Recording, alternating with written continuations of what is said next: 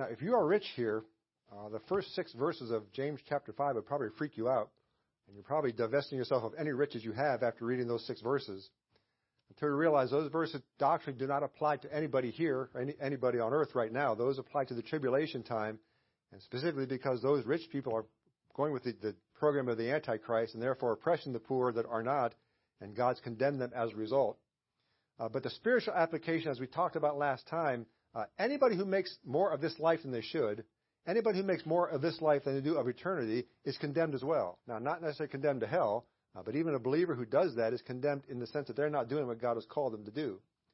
So I want to be very clear about this again. Taking care of yourself in this life is not a sin. If you're taking care of your future in whatever way, providing for yourself materially, that is not a sin. Sandy and I have a good, godly Christian financial planner we work with. He takes care of us as far as what we have and has done well in investing, so we have more that when we need it. And I want to get the highest yield out of my money that I possibly can, as long as it's legal, not some other way of doing that. So the more he makes for me, the better. However, there's no sin in that. That's okay to do that. The sin would be if I think that's how I'm preparing for my future. If I'm putting all my eggs in that basket and thinking as long as I invest in things of the world that I'm taken care of, that's where the sin comes. We need to continue to realize, and I know you know this, but it's good to be reminded, the future is not in our hands. It's not in the hands of your financial planner. And how much money you make on your investments does not secure your future in the least. It may take care of you down here, but it's not taking care of you as far as eternity goes.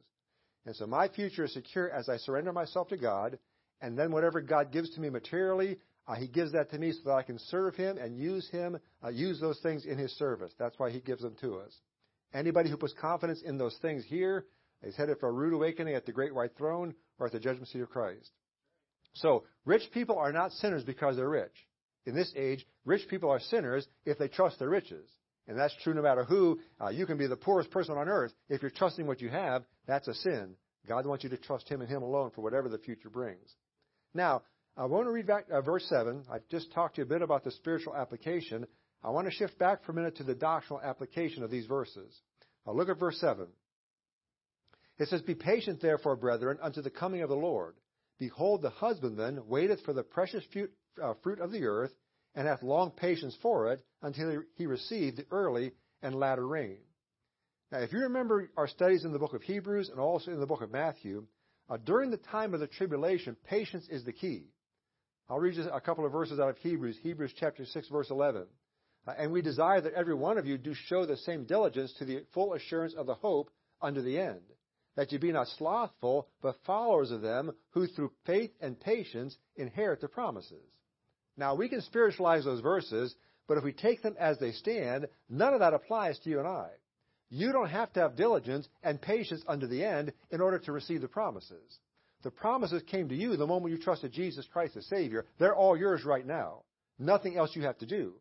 But in the tribulation, that's exactly what they're going to have to do. Have patience and diligence, do what God has called them to do, and do it unto the end. Otherwise, they will not gain salvation through their behavior. The tribulation is all about waiting for Jesus Christ to come back the second time.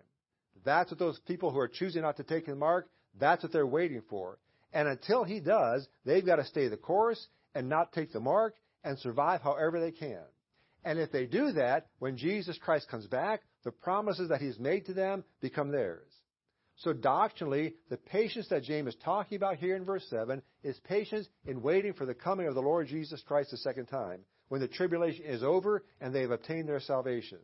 So you'll see there again in that verse, the coming of the Lord there is talking about the second coming, and it's a tribulation reference.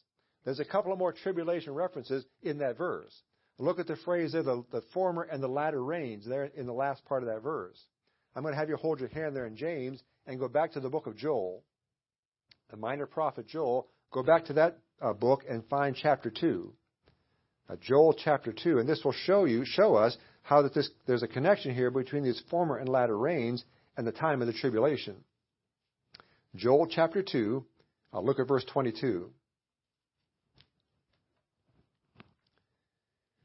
Joel 2:22 says this, "Fear not, O land." Notice he's talking about property here. "Be glad and rejoice, for the Lord will do great things. Be not afraid, ye beasts of the field, for the pastures of the wilderness do spring, for for the tree beareth her fruit, the fig tree and the vine do yield their strength. Be glad then, ye children of Zion, and rejoice in the Lord your God, for he hath given you the former rain moderately, and he will cause to come down for you the rain, the former rain, and the latter rain in the first month. That entire verse there is talking about the time after the tribulation when Jesus Christ sets up his millennial reign. And he's talking about the fact that when Jesus Christ comes, it's all going to be settled. Notice there those rains are referring to the land and to Zion, which are both Jewish references, and to the time of the second coming after the end of the tribulation when Jesus Christ sets up his kingdom. So again, what we see here in James chapter 5, verse 7, that former and latter rain is a direct reference to the tribulation. And then notice also he talks in James chapter 5 and verse 7 about the precious fruit of the earth. I'm going to have you go the other direction now. Go to the book of Revelation. Go to Revelation chapter 14. And we'll see the tribulation reference here with this phrase he uses, the precious fruit of the earth. Go to Revelation chapter 14 and look at verse 4. It says there, these are they which were not defiled with women, for they are virgins. These are they which follow the Lamb whithersoever he goeth. These were redeemed from among men, being the first fruits unto God and to the Lamb. So there's those fruits again, those precious fruits, and that phrase in chapter 14 of the book of, verse 4 of the book of Revelation is speaking of the witnesses, 144,000 witnesses that occur during the time of the tribulation. So these again are tribulation witnesses, and they are all Jews. And notice they are of men, they are of the earth, in the sense they are not of the body of Christ, rather they are part of the Jewish remnant. So here you have in verse 7 of chapter 5 of the book of James, the husbandman, a reference to God the Father from John chapter 15, who's waiting for the fruit. He's waiting for his remnant to make it through the time of the tribulation so that he can go get them. Waiting for them to complete what they have to do so that the second coming can occur and he can go get his people. So as God patiently waits for them to complete it, they are patiently waiting for him to come and rescue them out of that time. So doctrinally speaking again, that entire verse, verse 7, is a verse of reference to the tribulation. Look at verse 8. Be ye also patient, establish your hearts, for the coming of the Lord draweth nigh. Now again, the coming of the Lord there is not the rapture of the church. He's not talking doctrinally to church people. He's speaking of the coming of the Lord, the second coming. Those folks in that tribulation have to have their hearts right. They have to be patient, and they have to wait for Jesus Christ to come and rescue them when the tribulation time is over. Folks, the real focal point of history at this point is the second coming of Jesus Christ. It is not the rapture of the church. The rapture of the church settles nothing as far as the world goes. It gets us out of here, but nothing else is handled at the rapture. There is no making things right. There's no punishing the wrongdoers. None of that happens at the rapture. That all happens at the second coming. And that's what the world is waiting for now, and that's what the world will be facing when that terrible time begins. Everything in the future hinges upon Jesus Christ coming back the second time at the second coming. Every Bible prophecy hinges on the second coming of Jesus Christ. Every Bible promise comes to fulfillment because of the second coming of Jesus Christ. That's why every sign you find when Jesus Christ gives signs in the book of Matthew, those are all signs in reference to what? The second coming. Those are not rapture signs. Those are second coming signs. That's why when Jesus Christ comes back the second time, it's called the day of the Lord. That's when Jesus Christ comes and settles the score, God's designated time to settle all things and make them right, both for his people and for himself. So, with all that being said, how should those people be preparing themselves for that time? How should they prepare themselves for the days they're going through until Jesus Christ comes? Well, look at verse 7 again. He says, Be patient, therefore, brethren, unto the coming of the Lord. Behold, the husbandman waiteth for the precious fruit of the earth, and hath long patience for it, until he receive the early and latter rain. Be also patient, establish your hearts, for the coming of the Lord draweth nigh. Grudge not one against another, brethren, lest ye be condemned. Behold, the judge standeth before the door. Now, those again are specific instructions to those in the tribulation time awaiting the second coming. How are they supposed to deal with this awful time they're going through? There's the instruction for them. At the same time, however, spiritually speaking, those are good instructions for anybody going through a difficult time. No matter what they're going through, the instructions he gives there in verses 7, 8, and 9 are good for people of any age. We gain a lot of knowledge on how to handle difficult times by reading those 3 verses. So these are instructions Jesus Christ gives, or James gives through the Holy Spirit of God. These are instructions or commands, really, of how to respond when difficult times come. So notice it again. Number 1, verse 8, be ye also patient. Be patient during the time of your difficulty. Accept what comes without complaint. Accept what comes without blaming God for it or by betraying Him in some way. This is dovetailing very well with our study in the book of Job. You'll look at how Satan is using difficulties to get Job to turn his back on God and question God's faithfulness. And God uses those same difficulties, as we'll see, to build Job up and strengthen him and increase his dependency on Him. God will do the same thing in your life. When a difficult time comes, what is God trying to do? Increase your dependency on Him. Get you to look to Him. Get you to have an increased strength in Him. Get Him to allow those difficulties to build you up. And notice he says, approach you with patience. Drop down to verse 11. Look at verse 11. It says, behold, we count them happy which endure. Ye have heard of the patience of Job, and have seen the end of the Lord, that the Lord is very pitiful and of tender mercy. How did Job manage his trial? Well, in the end, he managed his trial because he stayed patient. Now, as we go through that book, you're not always going to see Job's patience. You're going to see Job pretty frustrated at times, but overall, Job stayed patient and trusted God to get him through that difficult time. No matter what you go through, no matter what difficulty might come into your life, the only way to get through that thing and also glorify God in the process is be patient and wait for Him to complete what He's doing. Just wait and be patient. That's number 1. Here's number 2. Look at verse 8 again. Be also patient, establish your hearts. Establish your hearts. Now, if I could put that in 21st century verbiage, what he is saying is, make sure your heart is in the right place. Make sure your heart is focused on the right things. Make sure you have grounded your heart in the right place. Because the natural tendency of the flesh is to look for relief when difficulty comes. You're looking for some way to have relief from this difficulty. Job sought help from his wife and from his friends. His wife told him to curse God and die, and his friends stared at him for 7 days and never said a word. He found no relief from them at all. They spend the next 29 chapters blaming Job for what happened to him. So he looked to his family, he looked to his friends, and found no relief whatsoever. How did Job find relief? When he connected back to the Creator. When he got back to God, then he found his relief. That's where he found his relief from the pain he was going through. Now, I'm not saying to you that friends and family can't help us when we're going through a difficulty. God has given us others to be that benefit to us when we're struggling. That's why we have the body of Christ. That's what it's all about. But as we see with Job, family and friends can fail you. They can't always do for you what you need. They can turn on you. They can give you bad advice. The only safe place to establish your heart in times of difficulty is in God Himself. That's why He's given you His Word. That's why He has given you the Spirit of God. That's why you have those things, so that when difficulties come, you can focus yourself there and ground yourself there. I remember when Sandy and I went through a difficult time a few years ago, God illuminated verses to me that I had read many, many times. And they burst forth to me when this difficulty occurred. In the time of need, those verses became real to me in a very special way. And it gave me the hope that I needed to stay the course and not turn from God in spite of the difficulty. No matter how small or how large the trial is, establish yourself in God and in His Word. Make that your foundation. We're told in Scripture to place our faith in one place, and that is in God and in His Word, because that is the only stable place to go when those times come. And sooner or later, if you place your faith in anything else, it's going to let you down, you're going to be disappointed, you're going to be discouraged. So, instruction number 2, establish your heart, set your heart in the right place, make sure you're focused in the right place. And then number 3, look at verse 9. Grudge not one against another, brethren. Grudge not one against another, brethren. Difficulties can be very, very divisive. They can tear us apart.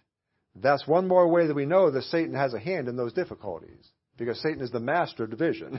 He'll take every opportunity to divide you against brothers and sisters. Because here's the deal, and you know this. Your tendency in your flesh, when you're going through some difficulty, is to find somebody to blame. You want to find somebody that caused this thing. And so we begin to look for people to blame. So our tendency is to blame some other believer that we think caused our problem, blame him or her for what's going on. And in the process, the body of Christ is divided. Because blame is not something that brings people together. Blame is something that pulls people apart. So if I can put James's words here in verse 9 in 21st century English, what he is saying is, don't blame other people for your problems. Don't look for a scapegoat to pin your troubles on. Realize that everything that comes into your life is under God's control, and God will use it for His purpose. It is wasted physical and emotional energy to find somebody to blame when you're going through something.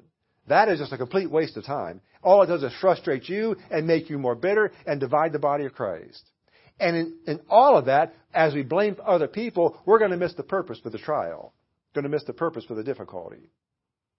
And so it's going to be impossible to grudge other people for the difficulty because if we do that, we're going to divide ourselves and not find what we need. You can't grudge somebody else and place your establishment in God Himself. It is impossible to do both those things. You either establish yourself in Him or you find somebody else to blame. You can't do both. Because if you grudge somebody else, you're not seeking Him. When you establish your heart in Him, you're seeking only Him in the time of that difficulty. And nobody else and nothing else will matter to you because you'll be focused so much on Him and His purpose for you. And then drop down to verse 12. Here's the fourth command, the fourth instruction when we go through difficulty. But above all things, my brethren, swear not, neither by heaven, neither by the earth, neither by any other oath, but let your yea be yea, and your nay, nay, lest ye fall into condemnation. Now, next we're going to look at that verse in much more detail. All I want you to see tonight is those first words, swear not. Swear not. Many applications to that we're going to talk more about next time. Here's the one I want to focus on tonight. Don't say needless, foolish, ignorant things in the midst of your difficulty. Don't say stupid things when you're going through a problem. Don't say things that will bring reproach to the name of Jesus Christ or would imply to others that God's plan for you is not best or that God is not caring for you like He said He would. Here's the thing. If you're vocal about your faith in Christ, and hopefully you are, if you're vocal about your faith in Christ, and if you live the life of a believer before the saved and the lost alike, then people are going to begin to watch how you react to things. They're going to become in tune with how you respond when difficulties come. And if I profess to the world around me, whoever they are, that Jesus Christ meets all of my needs, and then a difficulty comes, and I become discouraged, and I become frustrated in what He's allowed, and if I express that discouragement or frustration in the words that I use in the middle of this thing, our words are not going to match the lies we presented. They're going to see us talking about being a believer, but our words are going to be saying something else. And it's going to become very confusing to those who are watching us. How does Jesus Christ really impact your life? I'm not getting this. Because you're complaining just like I would if I was going through a trial. People take note and watch those things. Now, I realize in the midst of a trial or midst of a difficulty, we're not watching or thinking about our impact on other people. However, people can be drawn to Jesus Christ if we handle difficulties biblically. Because again, I really believe this. I think that world is looking for a difference. They're looking for something in you that's not like what they do and not like how they respond to things. And if you handle your difficulties biblically, you're going to stand out as somebody who's totally strange to these people, and they're going to want to know more about it. And in the same way, believers can be strengthened and encouraged if we show God's strength in our trial. Believers can feed off that. I've mentioned this lady's name to you before, but in the church that I grew up with, we knew a lady by the name of Ruth Crick. Ruth Crick was my daughter's Sunday school teacher, but she was also a stalwart in our church for many, many years. Ruth Crick was a strong woman of faith. In her later years, she developed a number of physical difficulties. She also lost her husband during that time. But as a young person, I watched her, and her attitude never changed. In spite of all that she went through, she was just the same as always. You'd never know she was going through anything. She was as strong in her faith. She was as positive about the Lord when those difficulties came as she was in the good times when all was going well. And later on in her life, she wasn't able to come to church as much as she had, and she became a prayer warrior for the ministry there. She loved that church and loved the ministry of that church, and she prayed incessantly for that church, for people to come to know Jesus Christ through it and for the work to continue. Now, that lady's life had an impact on me because I still think about her and I still talk about her testimony. So obviously what she did had an impact on me as a young man. And I believe that she is not to be the exception. We shouldn't hold her up as some person that nobody else can be like. That should be all of us. That is how every believer should handle affliction when God allows it, because everything in our life is done to benefit us and to benefit other people around us. That's why God does these things. If I swear instead of praise when God allows these things, part of the purpose for those trials is lost as a result, and I miss the chance to be used by God even when things are going in the opposite way of how I want them to go. Hold your hand there in James, if you would, and go to 2 Corinthians. These are some of my favorite verses in the book of 2 Corinthians. Go to 2 Corinthians chapter 1. 2 Corinthians chapter 1. If you want to know the purpose of your trials, of your difficulties, 2 Corinthians chapter 1, verse 3 will give it to you. That verse, 2 Corinthians 1:3 says, "Blessed be God, even the Father of our Lord Jesus Christ, the Father of mercies, and the God of all comfort, who comforteth us in all our tribulation," watch it now, "that we may be able to comfort them which are in any trouble by the same comfort wherewith we ourselves are comforted of God. For as the sufferings of Christ abound in us, so our consolation also aboundeth by Christ. And whether we be afflicted, it is for your consolation and salvation, which is effectual in the enduring of the same sufferings which we also suffer. Or whether we be comforted, it is for your consolation and salvation." What's he saying? What he's saying is, when God brings something into my life, and I find God's comfort in that situation, as I allow Him to comfort me and look to Him for that, I am then able to take that comfort and project that onto somebody else who's going through difficulty as well. My comfort that I received from Jesus Christ, I can then translate to somebody else. And notice he says, you're enduring these sufferings for the consolation of others. It is for others' consolation that you go through these difficulties. The comfort God gives to me is to be communicated to others who are struggling. The consolation God provides to me should be provided to others as we work our way through our trial. And that will never happen, folks, if we're cursing and swearing our way all the way through it, however we might do that. If we're saying stupid things all the way through our trial, we will never be a comfort or consolation to anybody. And these commands must be followed in the tribulation if they're going to make it through, but they're commands for you and I spiritually so that God's trials are not wasted on us. I know it's easy for me to say this when you're not going through a trial. But folks, I want to say it to you, and I'm going to say it to you a lot during the book of Job. Difficulties are an opportunity. They are not something that God brings on you to put you down unless He needs to do that. Difficulties are an opportunity, and if we use them the way God allows us to, great help can be done to the body of Christ through that, if we're able to do it. We just got to be ready for it when it happens so we can do that when the time comes. We are human. We don't do everything perfectly. Every believer going through a difficulty is going to lapse into despair and discouragement and self-pity from time to time. Please don't be hard on yourself when you do that. I'm sure Ruth Crick, in her private moments, had those times. However, we can't allow ourselves to stay there. You might have that for a moment. Job had that for a moment, but Job continued to try to pull himself out of it. Don't live there. Don't stay there. Let it happen. Don't give yourself grace, and then move on from it. I use Ruth Crick as an example of how to walk through a trial because I watched her do it, and I watched her testimony. I was personally acquainted with her, and she had an impact on me as a result. Now, I want you to look at verse 10, if you would, of James chapter 5. Because James is going to give us, or rather God is going to give us His examples of how to go through trial. Look at what he says in verse 10. "Take my brethren the prophets, who have spoken in the name of the Lord, for an example of suffering affliction and of patience." What's he saying? He says, here are God's models of how to operate when difficulties come. If you want to know how to manage afflictions when they come, look to the prophets. Look to the prophets. There is probably nobody in God's service who suffered greater affliction than did the prophets of God. Jeremiah was placed into a dungeon up to his armpits in mud and human feces. Ezekiel had to eat cakes made of cow's dung. Isaiah had to preach naked for almost 3 years. There was an unnamed prophet who had to ask another prophet to attack him and wound him with a sword to make a point to King Ahab. I could go on and on with how God used these prophets over the time in the Old Testament. James is making clear to let us know something. Look at the verse again. Take my brethren, the prophets, who have spoken in the name of the Lord. What's he saying? These guys were in God's will. They were doing exactly what God called them to do, and they suffered great affliction even as they did that. Notice they are not out of fellowship. Rather, they are doing God's work, and they suffered great affliction in spite of that. And notice they didn't give up.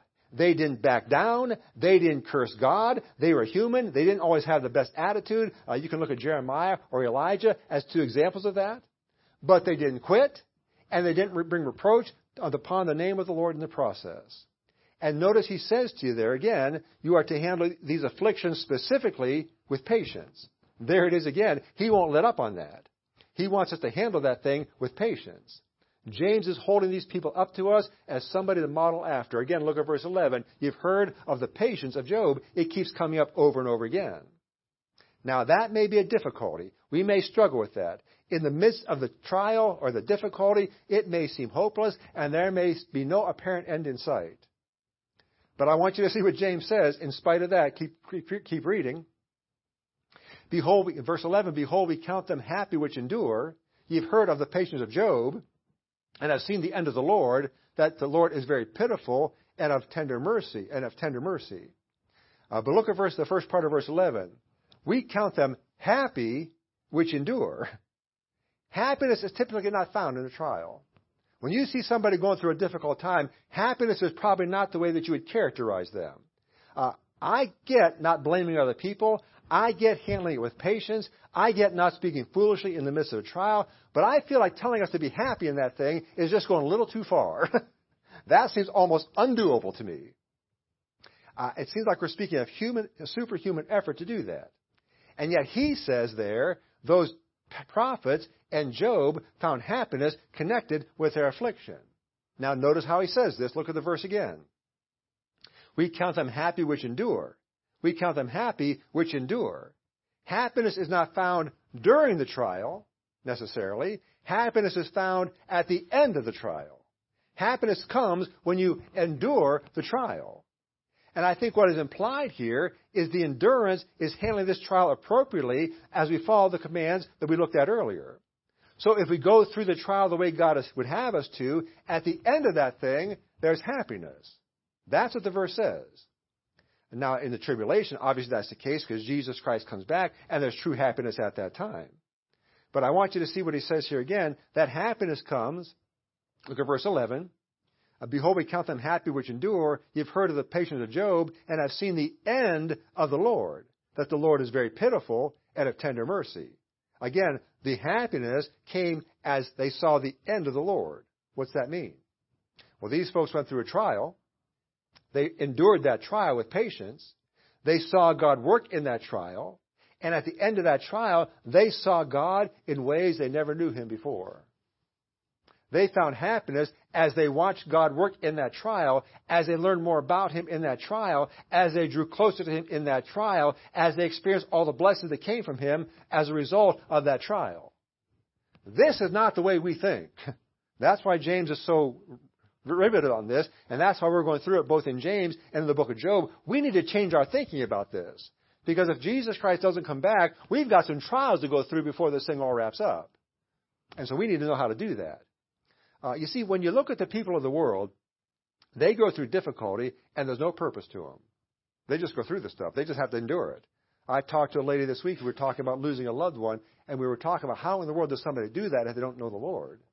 How do you survive that horrible affliction if you don't know Jesus Christ? Well, that's how unbelievers do it. They go through that stuff with no hope, with no support from God whatsoever because they don't know Him. Now, some unbelievers may proclaim some sort of benefit of the trial, but if they don't know the Lord, whatever benefit they gain from that is minimal and superficial. There's no permanent or deep gain to it. The only gain in a trial is to know God and know Him better with every experience you go through.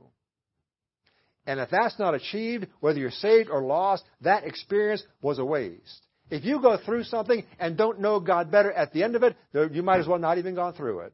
Because the whole purpose of it is to get you to know Him better. Those who know Jesus Christ as Savior and go through a trial gain something from that trial as a result. What do you gain? Well, look at the verse again. Notice the last part of verse 11. You have seen the end of the Lord, that the Lord, number one, is very pitiful. The first thing you learn about God as you go through that trial and get to the end of it is you get to experience the pity of God. Now, I know that word pity, as far as our connotation goes, carries with it some odd ideas. Here's true pity as far as what Scripture says. Pity carries consolation and empathy. Consoling and empathy. And what that means is that person who shows pity on somebody else does the best they can to put themselves in the same place where that person is and understand their trial as best they can. Now, you'll never do that perfectly because you can't put yourself in somebody else's place. But the idea of empathy and pity is to try to see that thing through their eyes. See how they're experiencing that thing and then help them, console them with that experience, with that understanding. Now, so God in His pity shows, in our struggle shows us pity. Now, I'm going to make a statement to you that's going to sound heretical, but I'm going to try and explain it so that you realize it's not. If God had remained in heaven, understand how I'm saying this, if God had remained in heaven, He never could have showed pity to us. If God had remained where He was in heaven, He never could have showed you pity.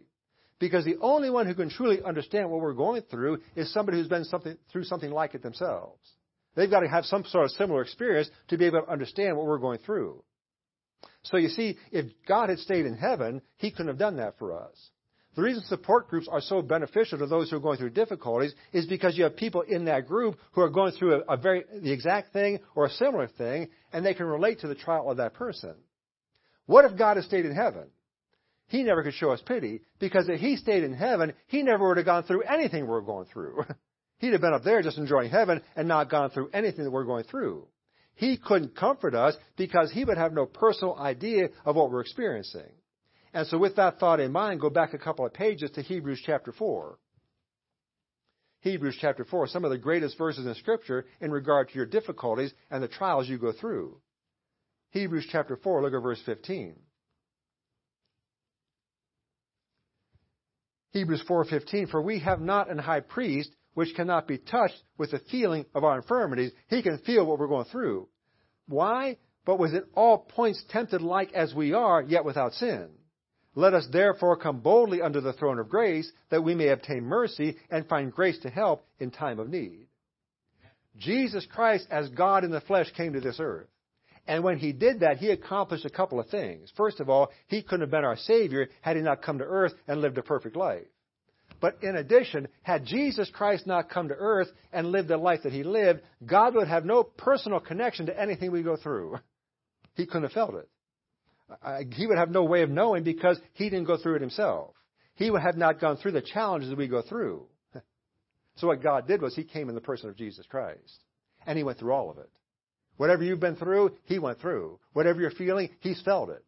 He went through all of it just like you did. He's got a personal understanding of everything that you've gone through. And so as a result, when I go through a difficulty, He knows everything that I experience, everything that I feel. He knows it. He knows it personally. He knows it by experience. And so He can show me true compassion. He can show me true empathy. He can show me true pity. Because no matter what I go through, God knows exactly what it's like because He's been through it as well. I can't comprehend that. I can't explain that to you. All I know is that's what the Word of God says. That's what He did. He can show us compassion that we need since He knows exactly what we need as we're going through it. So you can have a human support group. Those are great. They have great value in those. And if you couple that with the heavenly support group that comes from God Himself, we can actually, according to this verse, be happy at the end of the trial. You can actually find happiness there at the end of your suffering because you've learned to know God's comfort in a way you never would have known it had you not experienced it for yourself through that difficulty. Look at the verse again. Go back to James chapter 5. Look at verse 11 again. The Lord is very pitiful and of tender mercy. Tender mercy.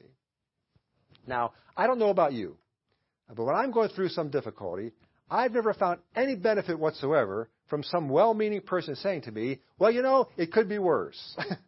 I've never found any help in that whatsoever. In the first place, obviously it could be worse. Anything can be worse. So that doesn't even help me at all. Secondly, No one, I should say this, no one but Jesus Christ has ever experienced the full extent of the difficulty. So no matter what you're going through, it can always be worse. I get that. So that's almost so obvious as to be offensive. But here's the second thing. I find no value in that statement because that in no way reduces the pain I'm feeling with what I'm going through. I realize it could be worse, but I'm in pain right now with what I'm dealing with. I get a paper cut. And somebody said, well, it could be worse. You could have cut your finger off. Well, that's true. But the paper cut still hurts. I mean, I still have pain from that. And knowing I could have lost a finger, I suppose there'd be more pain to that. But it still hurts regardless. So it could be hurt doesn't provide me any help when somebody says that to me. However, when God says that, it's the case. Because you see, with every event you go through, as your child, that event has God's mercy attached to it. So when you say it could be worse, absolutely, because without God's mercy, it'd be 1,000 times worse. No matter what I go through, please hear me tonight, no matter what I go through, no matter what you go through, His mercy is attached to it, and that reduces the pain, and that reduces the effects of that experience. Was God's mercy not there, it'd be so much worse. So much worse. God's mercy makes sure that I don't experience everything that I might have to experience if He weren't there controlling what I go through. And that's why, again, when an unbeliever goes through some difficulty, folks, they do not know God's mercy whatsoever. They go through that thing all by themselves, and they experience all of it because God's mercy is not there. I can't imagine that. I can't imagine that. I cannot imagine losing a loved one and not having God's mercy to help me during that time. I can't fathom that. And that's what the lost folks have to do. But you see, with God, that mercy is there, and that mercy is what provides the path for us to get through that difficulty. Paul speaks in 1 Corinthians 10:13 about the way of escape. God's mercy provides for you the way of escape. It is only by God's mercy that that happens.